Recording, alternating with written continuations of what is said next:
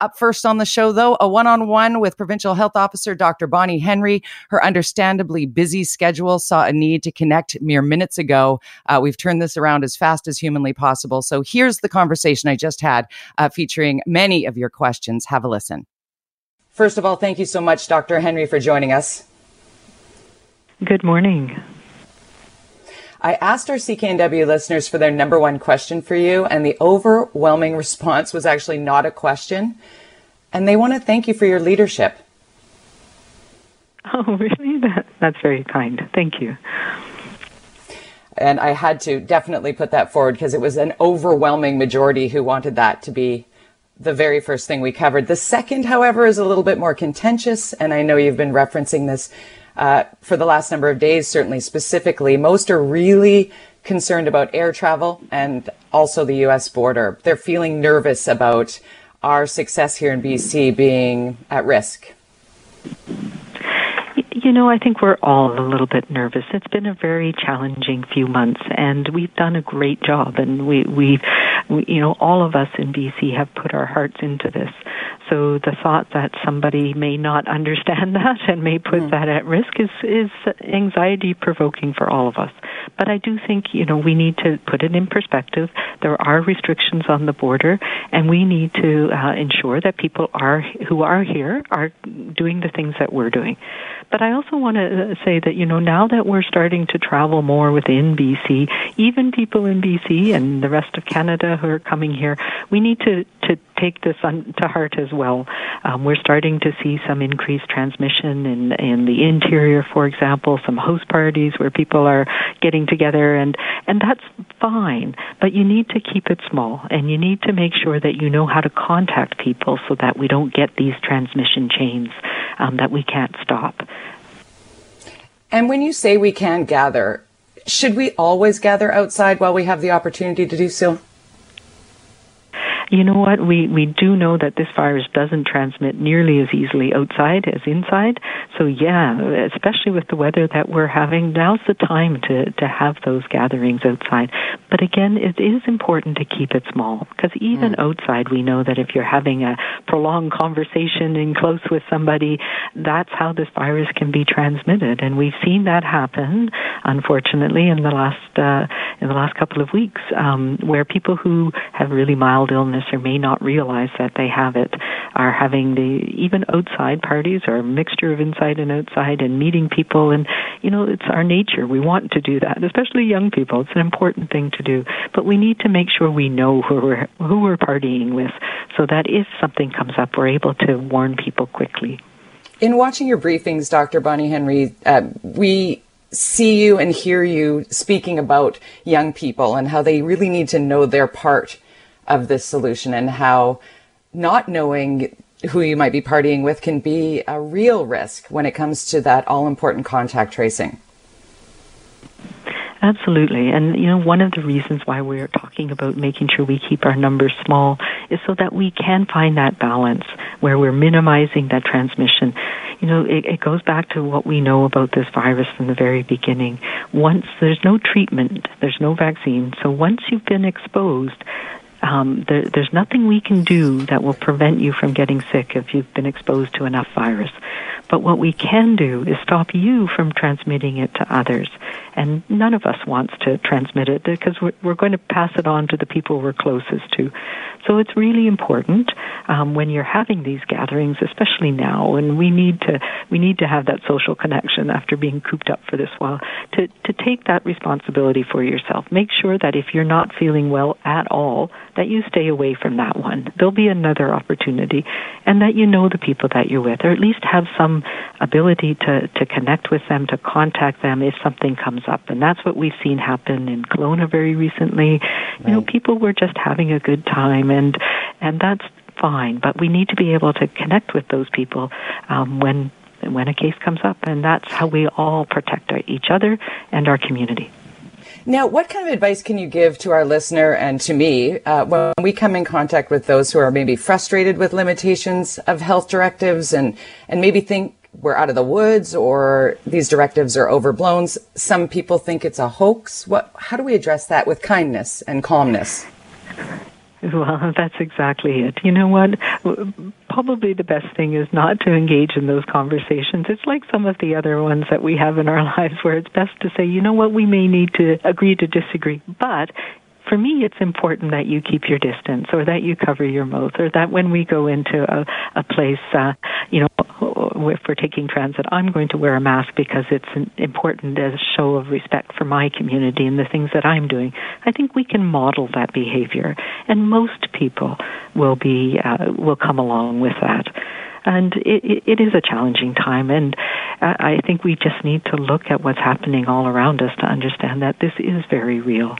And particularly we look at our friends and neighbors and colleagues to the south, and the impact it's having, not just on people's health, and now hospitals and people are dying from it, but it also sets back our economy and our ability to have our social connections as well. So it's very important for us to keep doing what we're doing, because it is working, and we're caring for each other by doing that. And I feel like we should reiterate what we are doing that is working: the wash hands, the avoid crowds, the mask when you can't have physical distancing. These simple directives that British Columbians seem to be doing en masse that has made us successful. Can you tie in what we've been doing right to the serology study that we got the results of in the last couple of days? Yeah, so this is a study that we've had planned since the very beginning. We were kind of hoping, maybe we could stop this virus and we wouldn't have to do it, but we had planned ahead for it. So what it tells us is that less than 1% of people in BC have been infected with this virus. And that's good news. It means that the things that we did and are doing make a difference, and that saves lives. We know that a percentage of people are going to end up in hospital, and people are going to die from this, and being able to suppress that transmission means that we're protecting the people that we are closest to and care about most. So that's amazingly good news for us. It also means that most of us are still susceptible to this virus. So we need to find that balance and keep doing what we're doing to keep each other safe. And when it comes to the antibody test, when will there be a window, or when will we be able to access those tests as individuals? Yeah, so we are still learning about what antibodies mean. Does it mean that we're going to be protected from reinfection? Does it mean that protection will last for a long time? Those are some of the questions that this study was not designed to answer. It was really designed to help us understand what happened in the last few months, and that snapshot of how many people were infected. So we are still learning from other studies how much antibody you need to have to be protected, whether it keeps you safe for a long period of time or not. So what we also know is because so few of us have been infected, it's probably not helpful to have widespread antibody testing at this point. What we're going to do is look at targeting specific groups to see who's been impacted most. So we'll be looking at essential workers, people who have been working during this period of time. We'll be looking at healthcare workers. And that's where we can get the most information about what the antibody tests tell us.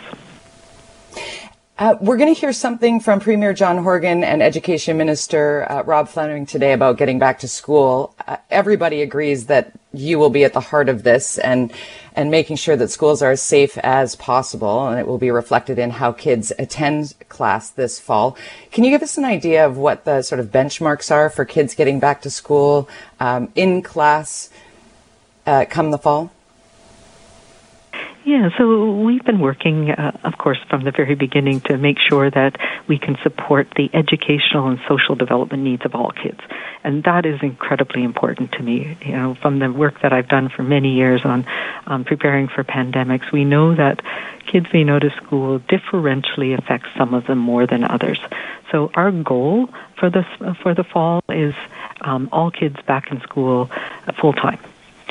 Having said that, we've learned a lot from how we can do that safely from the month that we were open in June. And so Minister Fleming has a team together that includes the unions, includes parent representatives, school districts, so that we can put all that together and tailor the approach to each school school district and the needs. But the overall goal is we're planning to have all kids back full time, but we're also doing contingency plans depending on what happens in different communities and across the province with the virus. So it's how do we get those important learnings established again from all kids as best we can while dealing with COVID. I know you have to run, but I want one more question, if you don't mind. Your history with epidemics, you just referenced right there, polio in Pakistan, Ebola in Africa, SARS in Toronto. I lived there at the time and remember you. So how does one aspire to follow in your scientific footsteps? I don't know. I think we're all a product of our own experiences, but I think, it's more finding something that you're passionate about and interested in, and being able to just follow that passion. Follow your passion. Follow your science. How do you stay calm in all of these scenarios and run headlong into these with seemingly unwavering, strength of character? You know what? I don't know. This is something that has been said to me for a long time. I can stay calm in a crisis. It's probably my superpower. It is. It comes from just realizing that is the way that we best support each other. That if we come from a position of, okay, what do we know? What do we not know? We give people the information about what we need them to do. We tell them why, and we are transparent with the numbers and why we are doing what we're doing and how we're going to change if things change. And then most people will do what we need them to do. And that's something that I've learned in being involved with these crises, of many different types of crises over the years. And that's what we need to continue to do. We can do this together, and the only way that we're going to minimize the impact of both the medical issues, but the social trauma that we're all going through with something like this that is spread all around the world, is to do it together and recognize that we're in it for each other. We will get through this together. Thank you so much for your time. Thank you very much. Jody Vance in for Mike Smith, and we are standing by to connect with Dr. Danuta Skowronski, who is one of the lead scientists on that serology report, the study that was done with UBC in conjunction with the Provincial Health Office about how we have managed COVID-19 in British Columbia. And it's a very fascinating study. So we're going to get details. We're just waiting to connect with Dr. Skowronski right now. I will reiterate, my email inbox is filling up. I'm getting loads of texts and Twitter notifications about the one-on-one interview that you might have heard off the top of the program, or maybe you missed some of it. We had a one-on-one with Dr. Bonnie Henry, and we will replay that a little bit later on in the program for sure. But you can catch the link at Jody Vance, at CKNW on Twitter, and putting it out there so that you can have a listen to some of the great intel that Dr. Bonnie Henry shared with us. We did cover a large number, a wide-ranging sampling of your questions, if you will. And certainly there was the one that has been the loudest of late. The concerns about the U.S.-Canada border crossing, the concerns about air travel. You were probably listening to Mornings with Simi today. And Claire Newell being on with Simi, talking about the nervousness with which people are getting back to travel, and the major airlines in Canada certainly wanting to expand that even further, and how that has many of us here in Vancouver and in BC as a larger form certainly feeling nervous about the travel. And Dr. Henry was very clear for us to remember that this is a time where we're all feeling nervous, and that to let ourselves get exponentially more distressed over air travel and those who might come across the border saying they're going to Alaska, now is not the time to add stress to our day-to-day, because the fact of the matter is we're doing extraordinarily well in our response to COVID-19 here in British Columbia. And proof of that was in the serology study that we are now going to unpack a little bit, certainly with someone who knows all about the study, as we welcome one of the lead authors, the award-winning Dr. Danuta Skowronski. Thank you for being with us. Thanks so much for doing this. My pleasure. Let's begin with the big takeaways from this serology test. First of all, how many samples were involved in this, and where did those samples come from? All told, we had just over 1,700 specimens that were included in our sero survey. We did 2 snapshots, serum collections in early March, just as the first wave in BC was beginning to surge. And then we strategically timed it at the end of the first wave, around mid-May, just as we were beginning to relax our social distancing measures somewhat. And our goal was to assess what was the community infection rate, how successful had our containment, population level containment efforts been, and to what extent might we have underestimated the cases through our routine surveillance data. Okay, Doctor, can you walk us through what we did learn on each of those subject matters, so each of those topics? Mm-hmm. So what we showed, first of all, is very good news, and big congratulations to British Columbians together, because this really required a communal effort to achieve. We did keep the infection rates in British Columbia well below 1%, which is really quite extraordinary when you compare to other regions.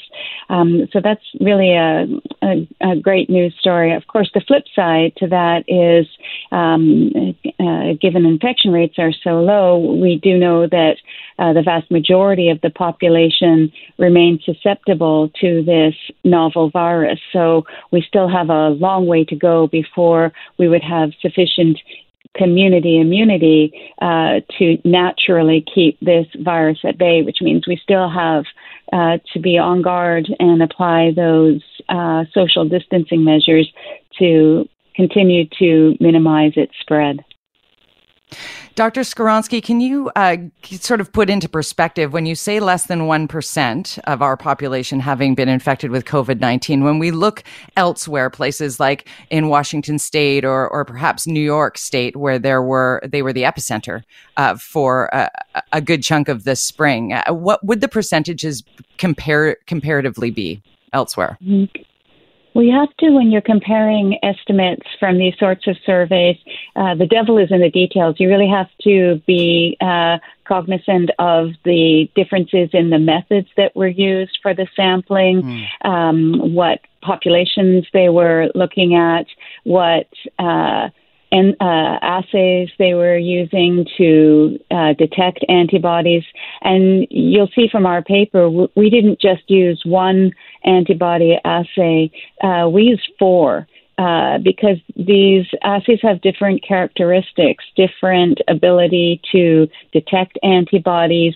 Some miss antibodies or infections in people, so we were using multiple assays to make sure that we picked up what another assay might have missed. And not all surveys have applied multiple tests the way that we did. But taking all of that into account, nonetheless, British Columbia compares well when we look at other surveys that have used similar sampling methods using anonymous residual specimens from other diagnostic testing. So as an example, the United States has just done a 6-city sero survey using comparable methods. In Washington State, around the Puget Sound region near Seattle, their estimate was just over 1% at the community level. That compares to New York City, where it approached 7%. So regardless, with our estimate well below 1%, British Columbians do have good reason to be proud together in their achievement. Proud of the fact that the steps that we took to isolate, to keep our bubbles small, to wash hands, to stay home if sick, and physical distance when out in public, and now wear a mask where physical distancing is not an option. Those are the things that are working here. That's the check mark that we're getting from this study as far as we in the community, what we can do. That's right. This is really getting at our success in preventing community-level spread. That's not to say that there weren't certain settings where there may have been higher infection rates, such as in some long-term care facility settings, right? This is really measuring what was our ability, notwithstanding there may have been some flare-ups in some areas, what was our ability to put out the fire overall and stop it from spreading further. And what this says is that by following those distancing measures, British Columbians together, as I say, did their part to stamp this out. The virus hasn't gone anywhere. It's still with us, and it's not going to go away. This is now a humanized virus. It's become part of our list of respiratory viruses that can cause infections, but what we want to do is continue to suppress its spread, to buy ourselves time to minimize the impact on the healthcare system so that it is there when people need it. And until we can get a safe and effective vaccine that we can deliver to bring the community immunity up, to be able to stop the spread through immunity, that we must now stop through the distancing measures that you described. All right, Jody Vanson for Mike Smith on this Friday. Hope it finds you well. I love connecting with our next guest because we get to banter and talk through some hot topics. Today, we're going to get a little political. I'm talking to my friend Mo Amir, host of Van Color Podcast, which everybody should be subscribing to. It's fantastic guests, consistently personal conversations, really dig it. And we're going to have a personal conversation right here, Mo, as we talk about some uncomfortable topics for some. Hey, Jody, I'm looking forward to it. Thanks for having me on. Well, let's dive in. Where do we begin? Well, you set it up for us here. Why we're talking about what today's subject matter is. Well, there's a big problem that the BC Liberals are currently facing, and it's with MLA Laurie Thrones. And this is the type of issue that can really carry on into the next year, as I think the MLA, Laurie Thrones, is now poised to usurp Rich Coleman's position as Andrew Wilkinson's biggest headache. In all seriousness, there are members in the BC NDP caucus that have taken this issue very personally, including Spencer Chandra Herbert and Selena Robinson. And for those that are not aware, a couple of weeks ago, Andrew Wilkinson inadvertently painted himself into a corner. He came out and said there was no room for homophobia or transphobia or other types of bigotry within the BC Liberal Party, and that the BC Liberals would no longer advertise or contribute to magazines such as The Light, which is a Christian magazine that advocated for things like conversion therapy, which is commonly accepted as grossly homophobic. Now, when Andrew Wilkinson, as it should be, frankly. Yeah, absolutely. Let's just throw that down. I can't believe we're still talking about that in Canada, never mind locally here with regard to politicians. Absolutely. And Andrew Wilkinson was very clear, and when he said that, he was drawing a line in the sand. Now, to BC Attorney General David Eby's own admission, and Mr. Eby said this on my podcast, Andrew Wilkinson has a very tough job. He has a tough job keeping together this big tent party that sees themselves as the Free Enterprise Coalition. And this coalition, unfortunately, includes some people who have very socially conservative, and I would go further and I would actually say backwards views on LGBTQ issues, including conversion therapy. But Andrew Wilkinson, in my mind, he did the right thing. He drew the line in the sand. People, I think, were willing to show the BC Liberals a little grace for their oversight in being affiliated with that magazine. But after Andrew Wilkinson said that, MLA Thrones didn't fall in line. Instead, he chose to tell the media that he wasn't going to stop advertising in that magazine, and then he made some sort of defense for conversion therapy. Setting aside the moral argument, which I think you and I, as you just said, we both agree, I think most people agree on, Laurie Thrones is directly disobeying Andrew Wilkinson. I'm sure that there have been discussions within the caucus and the party to get Thrones to walk back his statements, but ultimately, as a party leader, it's not a great look to allow this type of blatant dissension on a very sensitive issue. So Mr. Wilkinson has to take control of his party. He needs to kick Thrones out of his caucus, and he needs to tell everyone within caucus that, you know what, like it or not, he is the leader, he made the call, and it's ride or die with him until the next election, because there's no other logically consistent or morally consistent option at this point.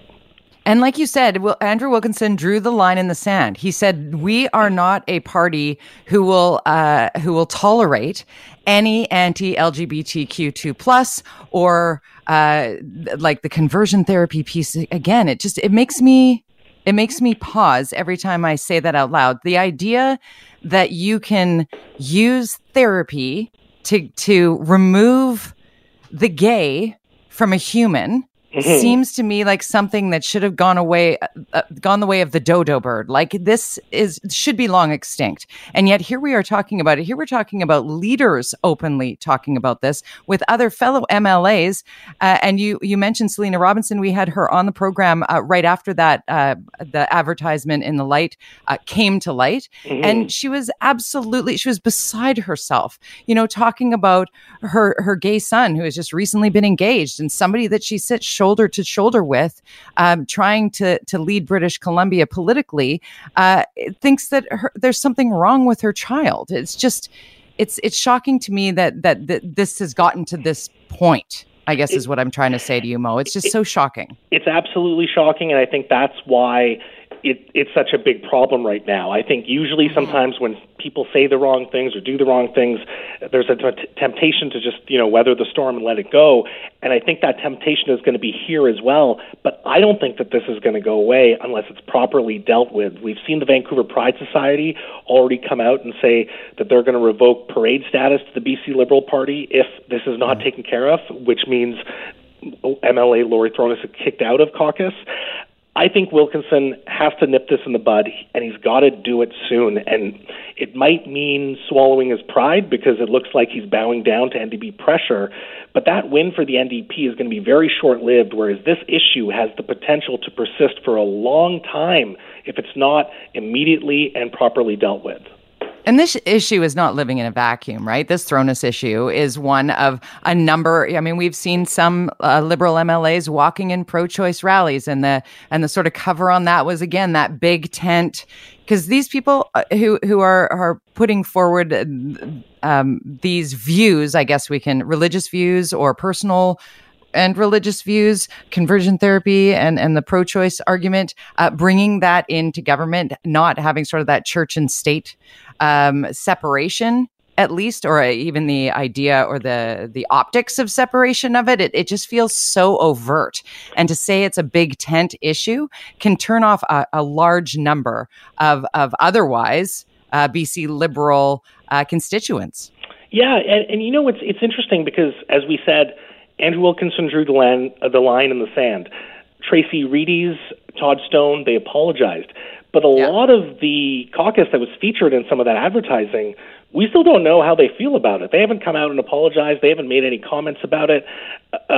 From my understanding, Simon Gibson, MLA Gibson, has a monthly column in the Light, and I'm not sure if that still stands or what the status of that is. Like, no one has come out and been very clear, and I think there has to be, everyone needs to get on the same page on this within the caucus. I think it's really important for them to be very clear, and I think not only does Mr. Wilkinson have to deal with this issue with MLA Thrones, but he's got to talk privately to people like Michael Lee and Sam Sullivan and Mary Polak and others that have this history of espousing, socially conservative, and that's being very generous in categorizing that, but socially conservative viewpoints. Jody Vance in for Mike this week, and continuing my chat with Mo Amir. We're talking politics, but we're also talking some just general cancel culture that is coming into the fore. I mean, it's such a noisy, busy news cycle. It's hard to keep track of everything that is happening, but certainly in our prior segment, Mo Amir is with us, of course, host of Van Color podcast. If you haven't already started listening to Van Color, you should immediately. You've got some listening to do this weekend. It's the perfect thing while you're working away in the garden with your earbuds in. That's how I'm picturing Vancouverites this weekend when it finally feels like summer. Mo, when it comes to what we were speaking to prior to the break with regard to Laurie Thronus and what, in your opinion, Andrew Wilkinson must do in throwing Thronus out because of his alignment with some personal and religious views that just don't fit with 2020 society on so many levels. Conversion therapy, but also playing devil's advocate along the lines of canceling Thronus. Is that what we've come to here as a society? That I mean, at what point can you even be aligned even marginally with somebody who holds such beliefs as a politician? Are we in that zone now?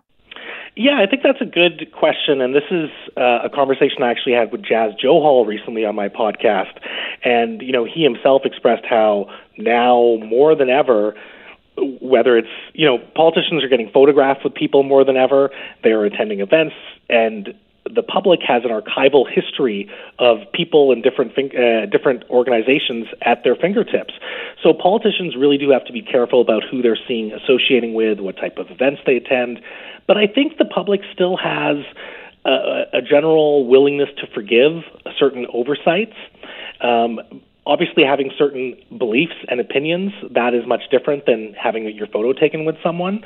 Mm-hmm. But what we have to remember, specifically in this case, and when it comes to political parties, is that parties vet their candidates pretty thoroughly when it comes to things like their values and including things like LGBTQ issues, and those things are vetted based on what the party truly believes. So they're already setting parameters of where your beliefs and your values lie in. And it's not just political parties that do this.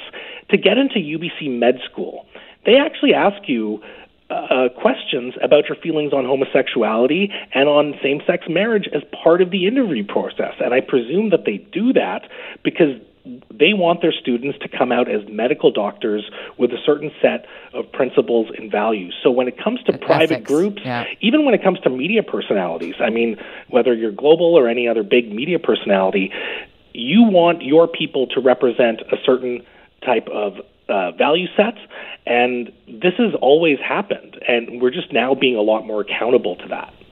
Right, the ethics that come with it. Your words matter, even when they might just be a tweet, as we're seeing more and more. Absolutely, yeah. And like I said, I really do think that people do have a capacity to forgive when the intent is not there to harm anyone, when it is someone speaking out of ignorance. We're seeing this with John Horgan. He made a comment about addictions just yesterday. Yes. And there is a greater conversation. He is getting a lot of criticism for it. But I don't think people are willing to I don't think most people are completely to write him off completely on how serious he takes addictions and mental health issues in this province. Right. To be clear, for those who may have just tuned in, it was reflected in our news to 10:30. Premier John Horgan yesterday, when the devastating record high opioid fatalities last month were released, a new record of life lost. It was sort of, he was referencing off the cuff about how COVID-19 is a virus where addiction and drug use is basically a choice. And today he has absolutely apologized for that. Janet Brown had that story in the news at 10:30. And I think you're right in that people appreciate a leader who can own it, apologize for it, learn from it, and grow from it. And we did say off the top of the last segment when the official opposition leader, Andrew Wilkinson, the leader of the BC Liberals, referenced immediately the ad placed in that religious magazine, The Light. He said, absolutely, this will not happen. Here is the line. People in this party will not have these beliefs. That is not what we are aligned with. So this next sort of phase, this new Laurie Thronus piece puts Andrew Wilkinson in the difficult position of you either, walk the walk and follow through on that, or you're going to wear it. Whereas in this instance with Premier John Horgan that we just laid out, he has absolutely come back and said, I misspoke. That is not at all what I meant. I was trying to reference, and he's made his position very clear and has owned it as an individual. I think that's where cancel culture comes into play. If you try and avoid it and you try and spin it, it falls flat. Absolutely. And the flip side of coming out and owning something and saying, listen, I made a mistake or I'm learning, is that now the public will hold you accountable. Just like with the black squares on Instagram. A lot of people said, oh, it's an empty gesture, it's this, it's that, it doesn't mean anything. Well, it actually means a lot. If you're a business and you put up the black square on Instagram, if you're an organization, even if you're an individual, you are standing up and you are now making yourself accountable to that issue.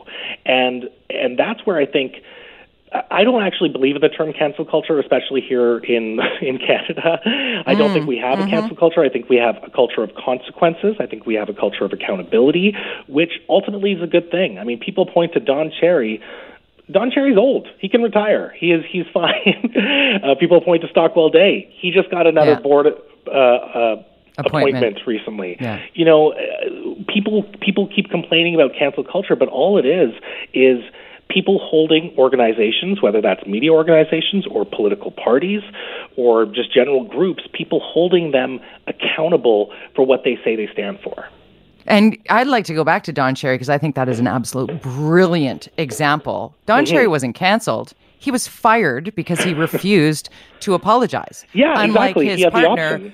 Exactly. Ron MacLean, immediately. Mea culpa. Big mistake. I should have stopped that train going down the tracks. It's not like we haven't heard Don Cherry say things. I've done a commercial with Don Cherry years ago. He is exactly the guy that you think he is.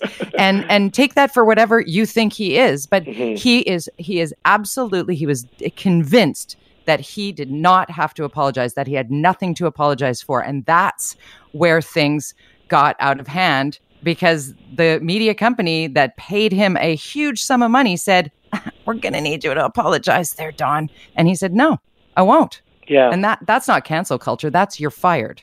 And that's a special type of hubris, I think, because, again, we're all imperfect. Sometimes when talking about sensitive issues, we can express ourselves incorrectly or in a way that we didn't realize might be offensive. But when told that, hey, you know what, when you think about it this way, this is how this is offensive, and if you're going to double down and say, well, I didn't mean it that way, well, people are telling you how they took it, So having a little bit of humility in these sensitive conversations is really important. I think people are willing to forgive you. But as you said, if you double down and you say, no, I'm right and there's nothing wrong with what I said, there are going to be consequences for that. Yeah, there'll be a landslide. What's coming up next on Van Color? What can we look forward to? Well, this week, I really want to promote the episode with Global's Nadia Stewart. She's also the executive director for the Canadian Association of Black Journalists. We have a very personal conversation where she talks about her work at the CABJ, going to different media outlets and trying to express more racial diversity, more racial equity to them, while also holding this position at Global. It's a very personal, very introspective conversation, and I really do hope that people check it out. This is Van Color on all the podcast platforms. Jody Vance in for Mike Smith this week. Next up, here is a good friend of the program. Michelle Cambolis is a family and child therapist who has joined us numerous times to talk about stressed out families, stressed out kids, stressed out teens. I don't know if ever before, Michelle, you and I have connected when the stress level was as high as a global pandemic. It just seems next level.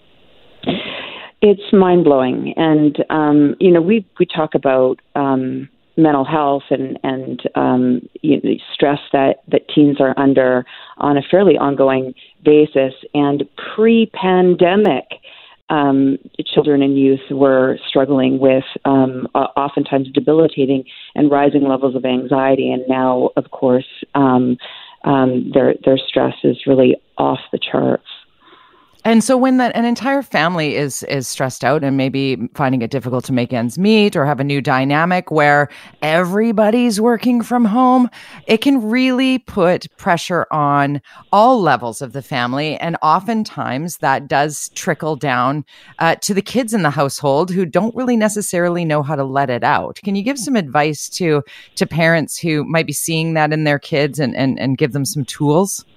Yeah, so, it's really hard to know what the long-term impact is for children with the lack of socialization and not going to school, and add to that the pressure that parents are under. So it's creating a lot of stress. in parenting and for kids themselves. And so, I mean, I think so important to really focus on the basics, getting outside, increasing activity levels, making sure that you have some kind of routine, and also being really easy on yourself, recognizing that this is a very difficult time. And so family life is not going to be ideal. And I see a lot of parents being extremely hard on themselves during this time. So I think it's important to go easy. Yeah. What about, Michelle, with and this one's a toughie, because I remember what it's like to be a teenager. I might be old, but I'm not that old. I remember that I would get directives. I would get, guidance and rules from my parents, and overall pretty good kid, but I was still a teenager. I'm like, yeah, mom, whatever. And then I'd go do what I wanted to do. In a pandemic, that is really difficult. And we often see COVID cops getting all up in arms over the gatherings of teens or the partiers on the patio or what have you, people not physical distancing and such. How can we talk to our teens when they do believe they're invincible? Well, we need to keep the conversation going. First of all, we need to model healthy behaviors ourselves, because it's not just teens that are now really loosening personal restrictions and boundaries. Parents too are having larger gatherings, and so first of all, we need to model, and then keep the conversation open, help them find alternatives, because of course they want to have fun. They've been restricted for so long, we all have been, and so we want to be able to help them to find alternatives where they're also keeping themselves and the community safe. I mean, keep in mind, the brain doesn't fully develop until the age of 25. So the logical thinking component and understanding of cause and effect is not really, fully online yet. So we need to just continue to direct their attention to impact. Mm-hmm. MichelleCambolis.com is where you can find out more about Michelle's practice. I imagine as a family and child therapist, you're extraordinarily busy these days, and not necessarily meaning that's a good thing, because the stress level is so high, as we've said. But we've also had the pendulum when it swings in one direction, where there are people like, I'm done with the shackles of COVID-19. There are those that swing in the other direction, and some kids and some parents are incredibly stressed out and overly bubble wrapped and you're washing your hands or hand sanitizer to the point your hands are cracked and bleeding, and you're afraid to leave your house or afraid to do the things that phase 3 does allow you to do. There's also that level of fear in play. A lot of anxious families, and we're all just trying to figure out what that balance might be. And so, when we're under this level of stress and our brain is operating in a way where we're constantly trying to process new information and new directives, it's very, very difficult. And, uncertainty breeds anxiety. So it's an important time to keep a close eye on those mental health symptoms, reach out early, and plan for the future, but live in the present. If you see your child or your teen have an anxiety attack for the very first time, what's the best thing that you can do? This is such a great question. I can't tell you how many people have been reaching out to me with panic attacks. And so important just to build in a plan. So square breathing is the quickest way to circumvent a panic attack. So breathe in for 4, hold for 4, exhale for 4, hold for 4. You're getting too much oxygen into the system, and that's what's triggering the panic attack. Okay, I want you to say that again. You breathe in for 4. Breathe in for your breath 4. For 4. You got it. Breathe out for 4 and hold for 4. Interesting, because the breathe out for 4 piece is something that will strike you immediately that you weren't doing when you were panicking. It's the exhale and just pause. It's the old breathe in and out of a paper bag from the cartoons of years gone by. It's 100%. Just being aware of your breathing, right? You've got it. And so when you're having a panic attack, you feel that you're not getting enough breath. I don't know if you've ever had one, but it's horrifying. You feel like you're dying. You feel like you're not getting enough breath, but in fact, you're getting too much oxygen. So you got to slow that down. So there's a very usable piece. If you or somebody you love or somebody that you're with is experiencing that panic attack, immediately try to help, which is something we can do from physical distancing, because my immediate reaction is to hug. So, from a physical distance, say, just breathe in for 4. Now hold it for 4. Now breathe out for 4. Now pause for 4 and do it again. And reminding them you're safe. This is just panic. You're going to be okay. Because when you're in the moment of a panic attack, you really do feel like you're in the most extreme level of danger. So just using those reassuring words and then walking them through those steps is a great way to go. Well, Michelle, thank you so much for your advice. I'm glad you had some time here to squeeze us in. Oh, always happy to join you, Jody. Thanks so much. 911. 911. What's your emergency? I'm on a cruise ship. There was an explosion. Oh my God, the ship is sinking. I can't get out. There's water everywhere. We're going down. I've got a lock on your location. Stay with me. Hurry. Hello? Are you there? Help is on the way. Angela Bassett and Peter Krause return in an all-new season of 911 on a new night. Thursday, March 14th on Global. Stream on Stack TV.